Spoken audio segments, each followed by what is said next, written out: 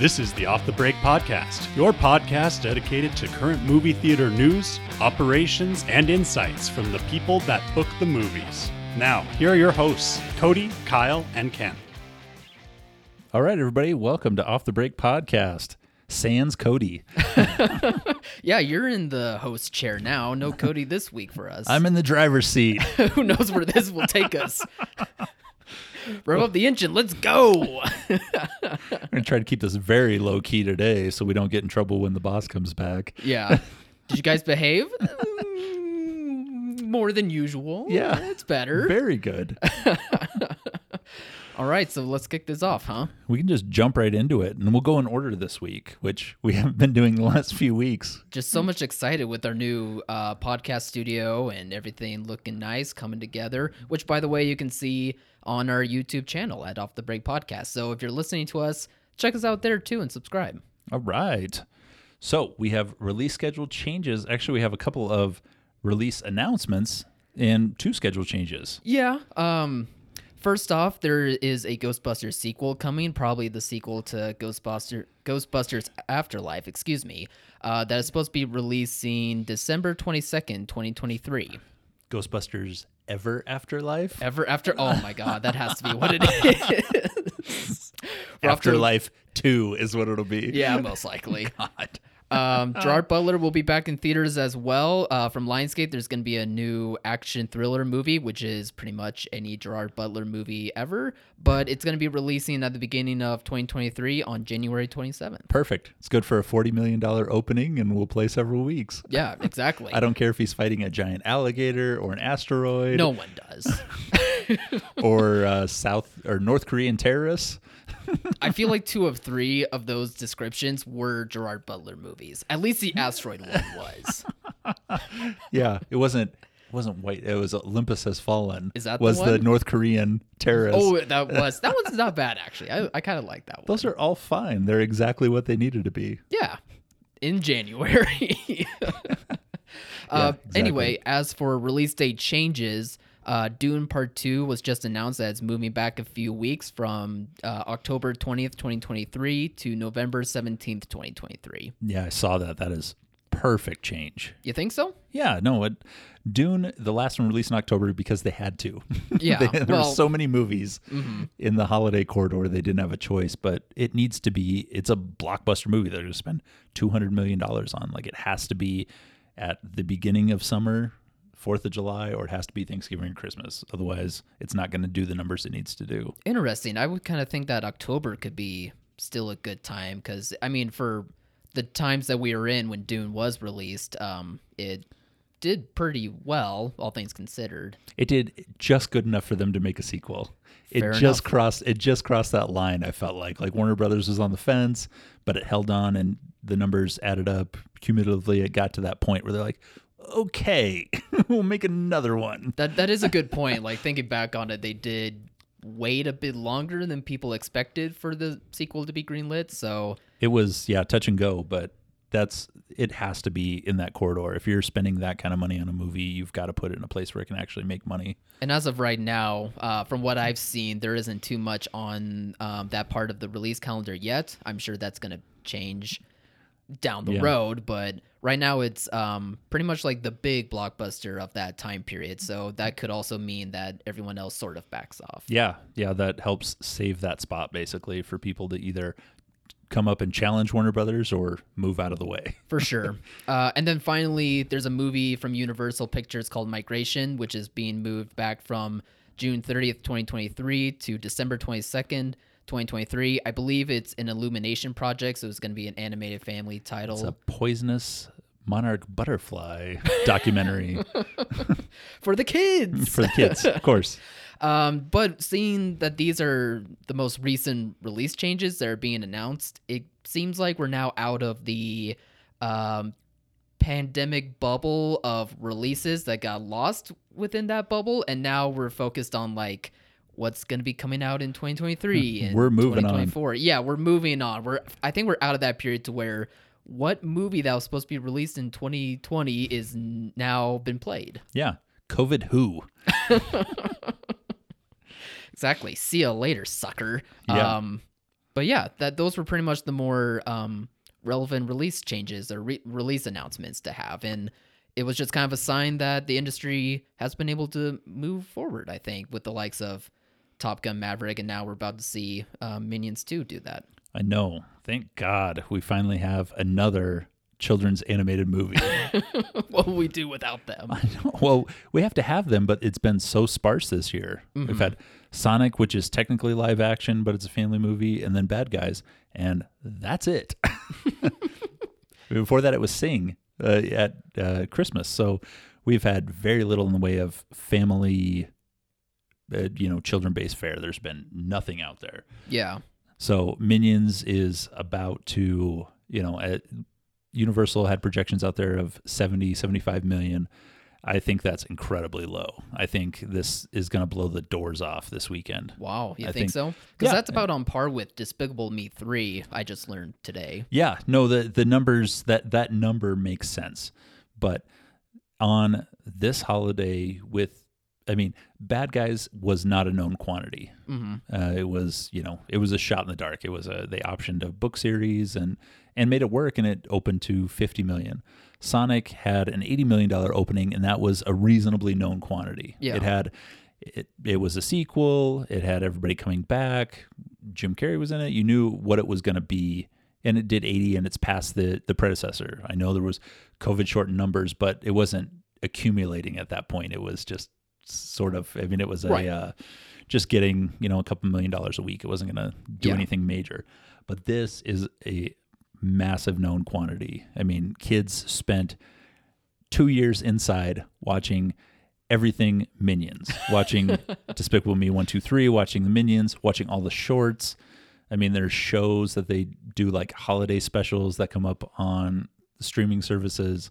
These kids and these families are ready for this one. And the parents never once got annoyed about it. It's so crazy. No, the best. They totally were on board with watching them all. Yeah. You're trying not to stab out your own eyes. Yeah.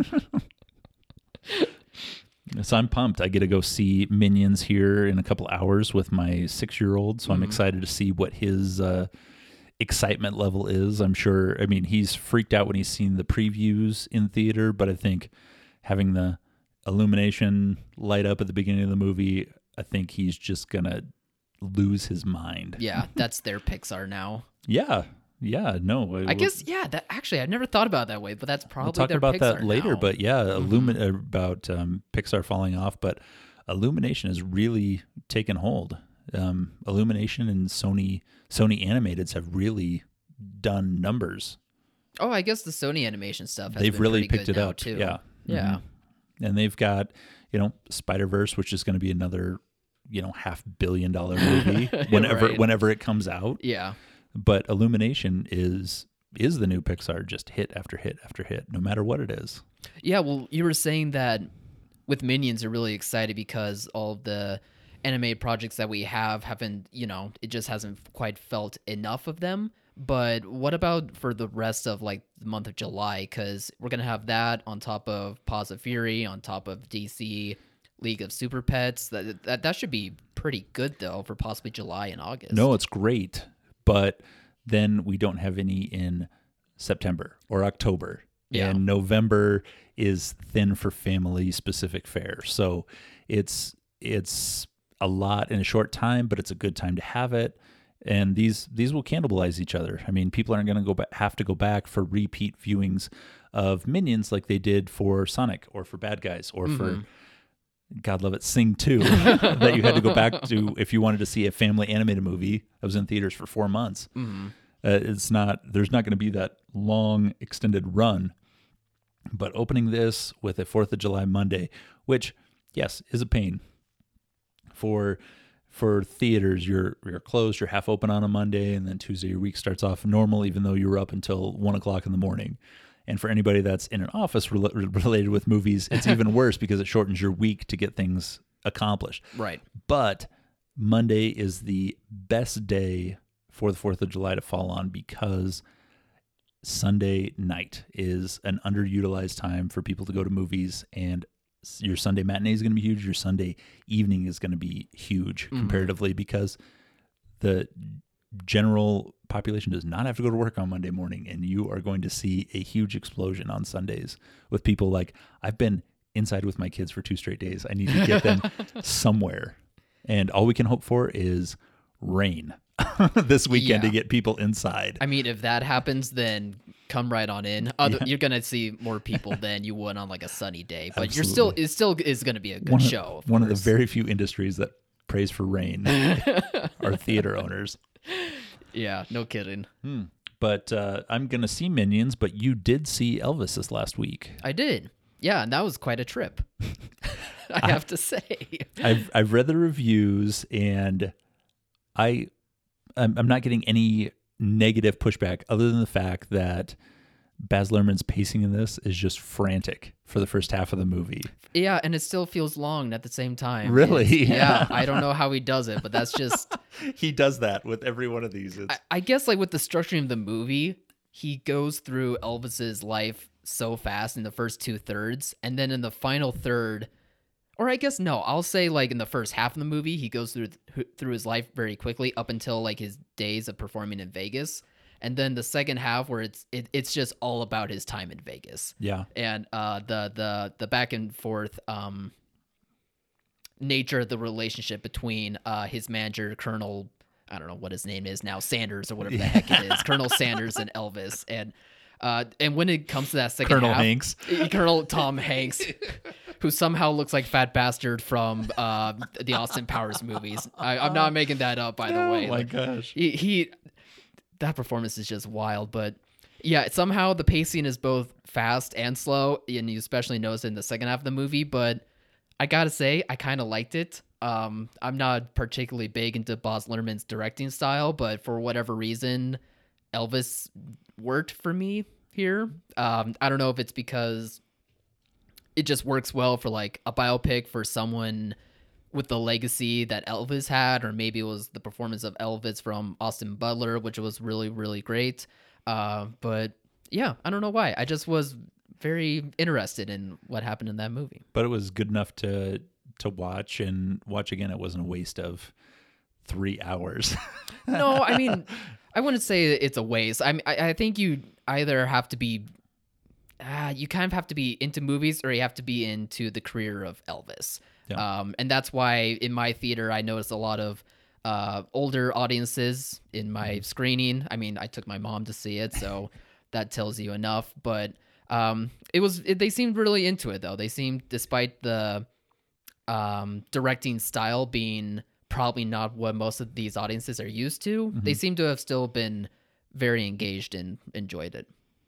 Good. Yeah, and I think it helped actually that Top Gun came out first and brought these audiences back a little bit. I think so too. It got them comfortable, I think. Because I mean, the number was right where we expected it at a $31 or $32 million opening. Yeah, 30. It was in the range of what we thought it was going to be. I was hoping it was going to be bigger, but it's a solid opener. It's going to play for a while, and certain locations it did great. Well, I mean, the fact that it was going so it's just great on both accounts that Elvis and Top Gun were literally neck and neck, and Top Gun's in its 5th week, but they play well to like both audiences. I think that really did speak volumes to like a lot of that movie going audience age is coming back to the theaters. And it's a really good sign, because we need more reliance, I think, on that age group than the younger demographics, who are the prime demographics, but it's hard. I think it would feel like as a theater to really rely on them to be,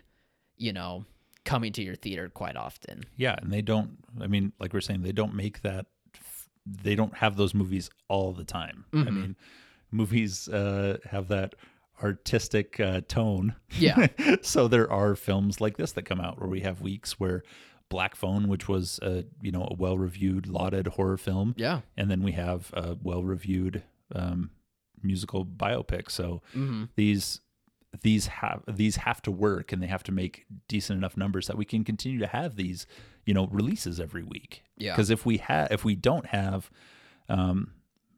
superhero movies every week, there's nothing to fill in. There's nothing else. There's 2 or 3 a year of these, and there's 4 or 5 animated films a year. We can't just rely, but we can't rely on those audiences alone. Yeah, for sure.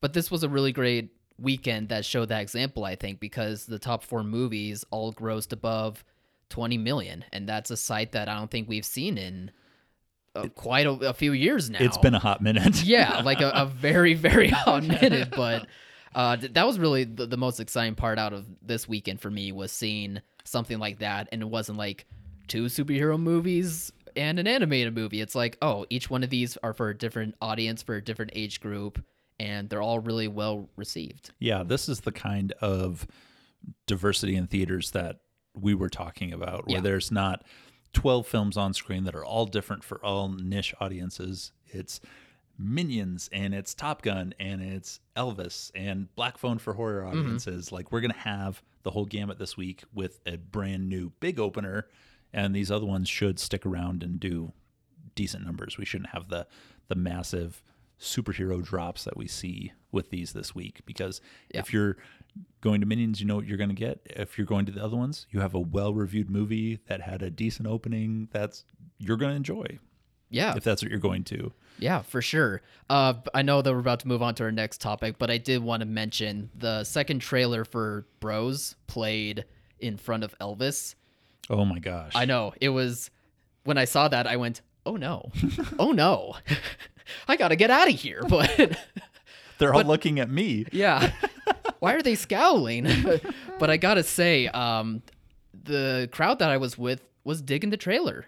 Yeah. They had genuine laughs during the trailer, and I think it just worked to where it wasn't a startling trailer, despite the subject matter could possibly turn off that age demographic. But I think they saw it as a cute rom-com, like how we were describing that they probably should have advertised to begin with, and then let the big craziness of it all be in the movie. Yeah, exactly. You know, they didn't release Knocked Up or 40-Year-Old Virgin or Animal House with these crazy over-the-top trailers. They brought audiences in to the tent, and then they freaked them out. Yeah, exactly. The idea is to get people into the room or interested, and then like, oh, I'll overlook these things that I'm not sure I'm ready to see on the big screen. Right. So I was really happy to see, I mean, I don't know if it was just my screen specifically, but it gives me hope that trailer could turn some people around, and hopefully they go out and see that movie. Although one person did whisper to me, next time, I'll get you next time.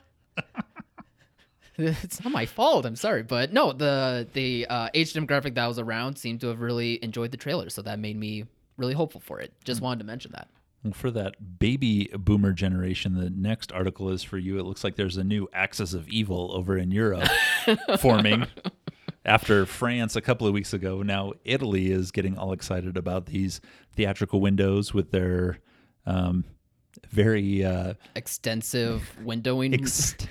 Extensive. I'm trying to think of a word bigger than extensive. Yeah, because that doesn't do it justice. Yeah, will you break this down real quick before I lay into these soft-hearted Europeans?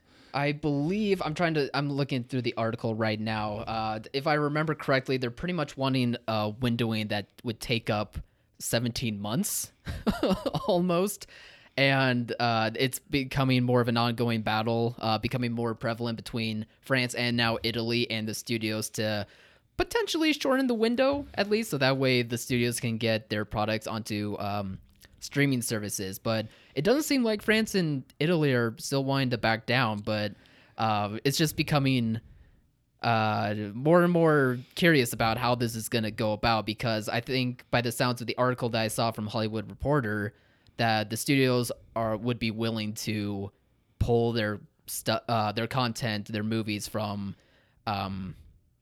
their theaters completely and just only go straight to streaming, kind of like what we saw with what was going on in the pandemic here in the States during 2020 and a bit of 2021. Yeah.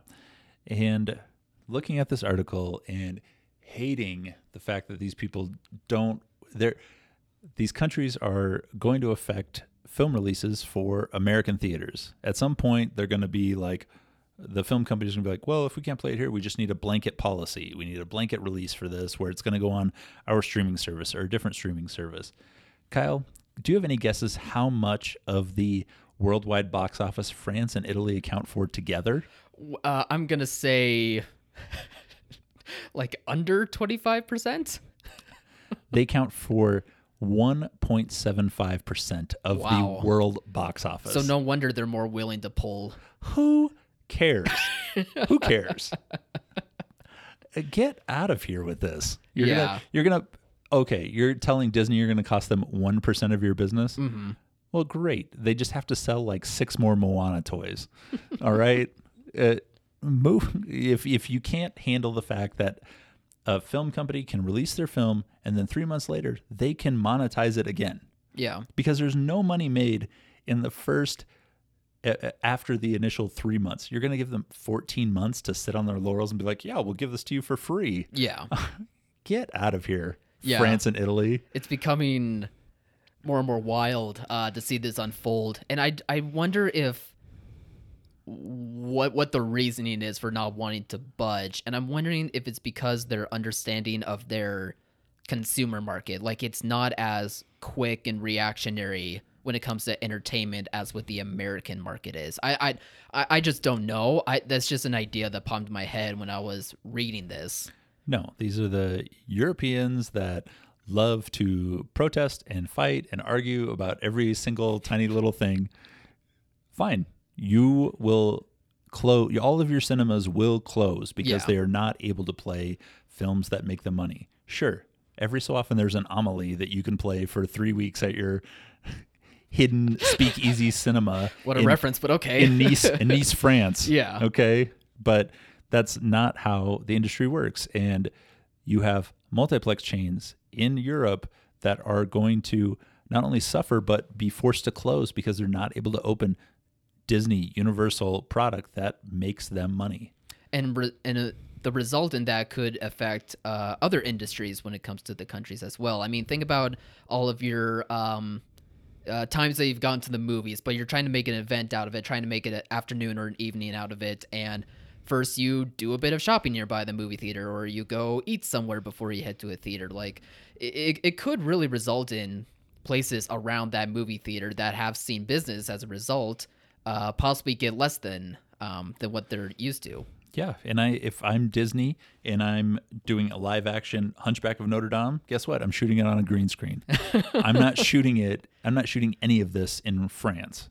All right, because now you're talking like a businessman. Yes, because you've cost me money. I'm not giving you even my discretionary funds here. Mm-hmm. You have to play ball. All of the American theaters bend over backwards for these film companies to make sure that policies are followed and films are marketed appropriately and trailers are up and they're all required and do the right things. Well, if you can't make less than 2% of the total box office, you can move on. You can play all of your artsy fartsy films while we open Thor and make $1 jillion.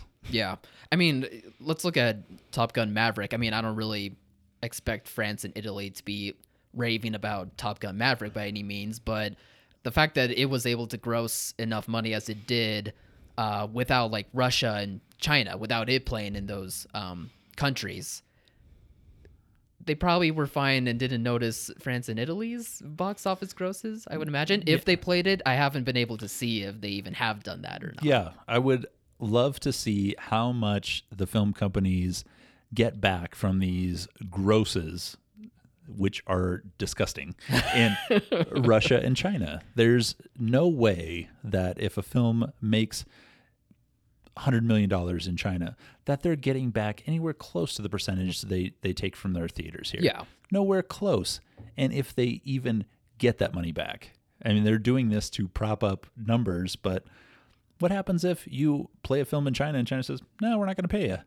What do? Nothing. Nothing is Disney. What? You're not going to shoot another live action Mulan? Mm-hmm. Get out of here. Yeah, for sure. One more question about this I have for you. If 45 days might be too low for these countries, could a number within like 60 to 75 days be reasonable? I know like Christopher Nolan, for example, he's a director that's possibly going to be getting a 60-day window with his upcoming movie. And that could be reasonable enough because it's, a movie that could last that long. But 75 days like being the max, because that used to be what the windowing was like prior. So Yeah. I'm just thinking that range and seeing if that could be a decent compromise between the two. American theaters had 90 days, and then we moved to 75 with like the purchase window. Yeah. And then it went to 45 for most of the film companies, and Universal has 17 for the movies that don't work. We're talking about a maximum we've ever had since home video of 90 days. They're asking for 5 times that. I mean, they're playing two different sports here. Yeah. It's so far apart. I don't even know how you start negotiating this if you do. I mean, for the studio's aspect, they're like, look, we're not even saying that we want this window lowering so that way we can try to keep as much money for ourselves as we can. This is just ridiculous that you think a consumer needs to see this movie in the 16th month of its run or whatever it is. No, it's absurd. Yeah. And it's absurd for 2% of your business. If one of these film companies after the pandemic with their built-in streaming services bows to this demand, then the United States film exhibition industry needs to get the exact same benefits of this. And they're going to make sure that doesn't happen. The studios. Of course, because we account for well over half of every movie's gross. So it doesn't make any sense for, we're going to give this to France who has 1%. You know what I'm going to have behind me is every theater company, including AMC, Regal, and Cinemark, standing behind me going, we want this too. Yeah. Because you gave it to a 1% shareholder in our business. Yeah. Yeah. It's patently absurd. Yeah. On the one hand, I totally understand the rationale behind this being ridiculous, but if France and Italy pulls it off, it's going to be impressive. Like, I can't deny it. It's going to be really impressive. It's going to lead to more conflict on our side of things. There will be popcorn rioting in the streets. Yes. Here. The streets will run yellow with popcorn oil. I was going to say of corn syrup. I can't imagine. I mean, if they do, it would be, a total nightmare scenario for them moving forward with American theaters. Yes, it would. And they don't want that. I can't imagine. Right. Oh, well, speaking of things devolving into chaos, we have Pixar, which we talked about earlier, but we've seen a dramatic drop-off in these Pixar films, and Lightyear was just something Disney didn't need right now. They have Thor upcoming, and all the controversy with Lightyear just made things even messier. Yeah. Upon its arrival, it really had this weird downward trajectory of how big this movie was going to be. And then we've seen the results of it from its release in the past 2 weeks, with the likes of there being a same-sex kiss in the movie, or, the Tim Allen argument that it should have been Tim Allen. It should have. Or even there's the possibility that, that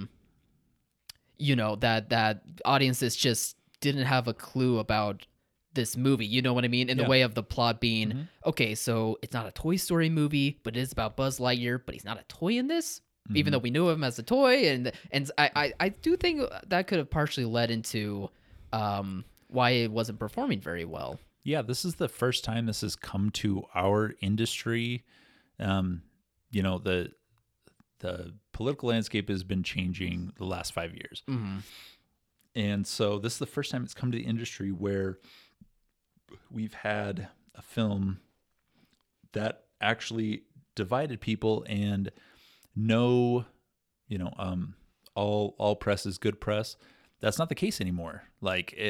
All press is good and bad depending on which side of the aisle you sit on. Yeah, for sure. So it's not, if we had movies, this movie is so bad, you have to go see it. Actually helped some movies in the past. Yeah, for sure. So, and that would happen, but now this movie is bad, so people actually not only don't go, but tell other people not to go.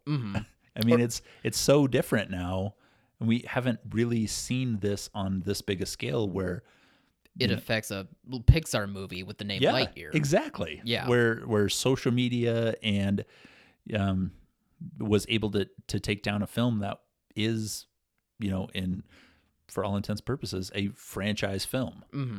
I mean, this is a big deal. Yeah, I mean, it was one thing where it was like, the most popular type of genre being superhero movies where there's so many eyes on it. But now it seems like it's starting to leak more and more into other types of movies, like you were saying. I mean, it's for a Pixar movie, and Pixar movies are supposed to bring people together, audiences older and younger, and, give them a great time in the theaters. But yeah, we're seeing this with like Lightyear, and it kind of makes you wonder, like, is none of the other Pixar movies moving forward not going to have the same effect? Yeah, no, and it speaks volumes about what Illumination is doing with these minions.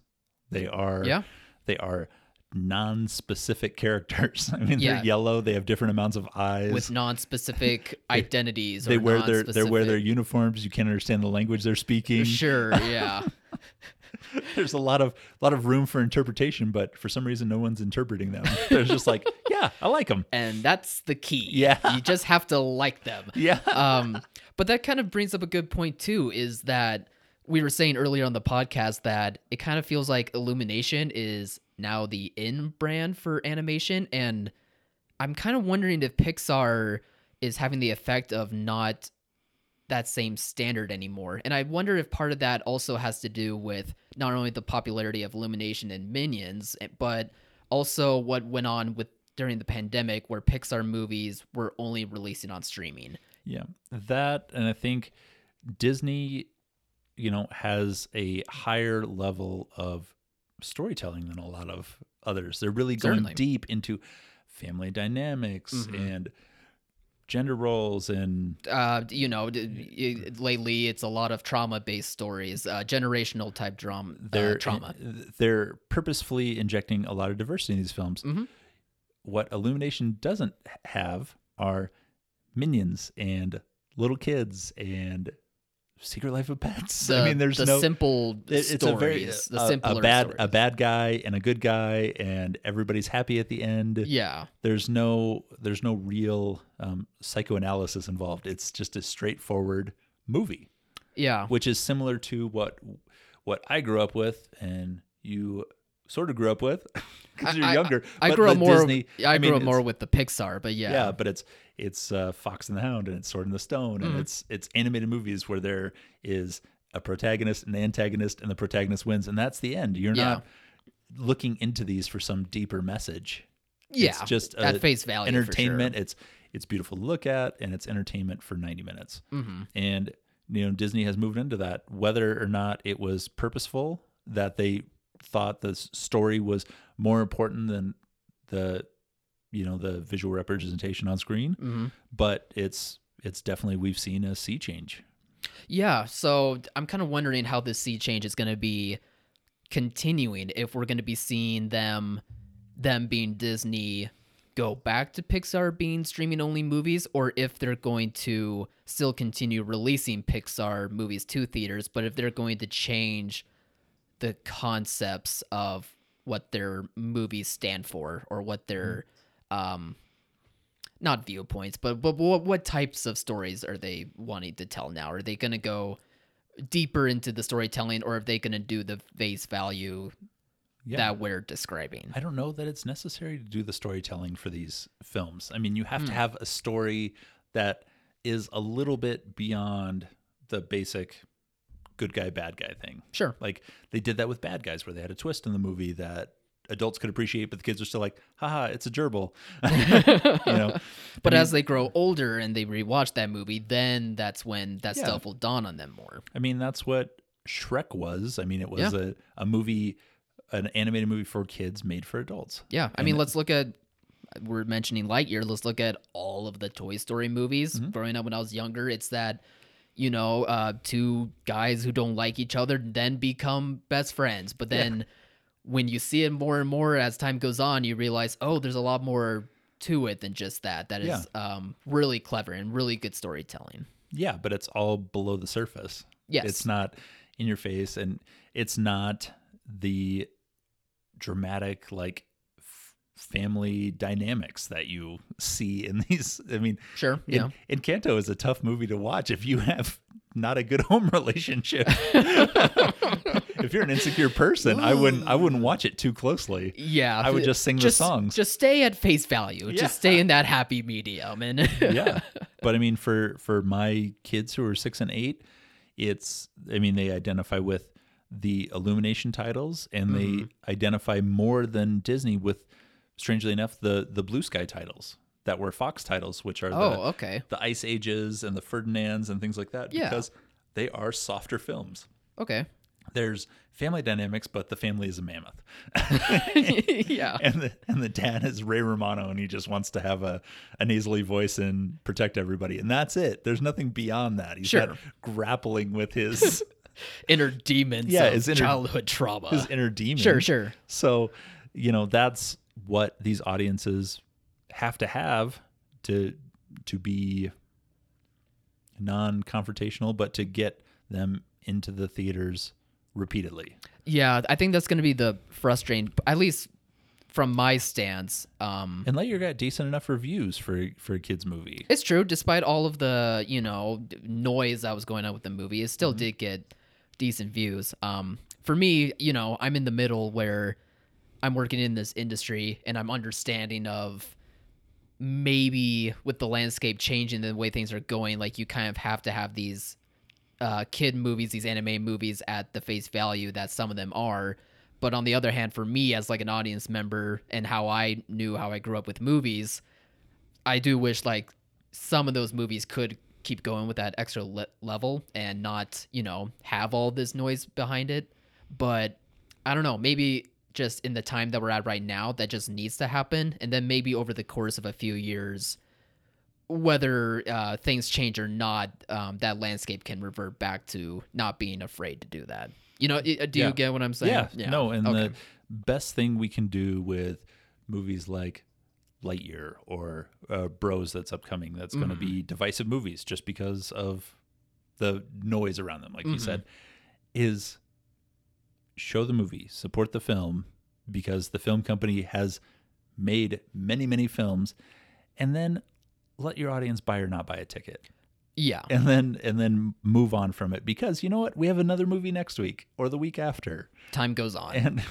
And there's not every movie has to be the greatest movie ever. No. And we've played plenty of bombs the last 2 years. Yeah. We played plenty of movies that didn't do any business. Yeah.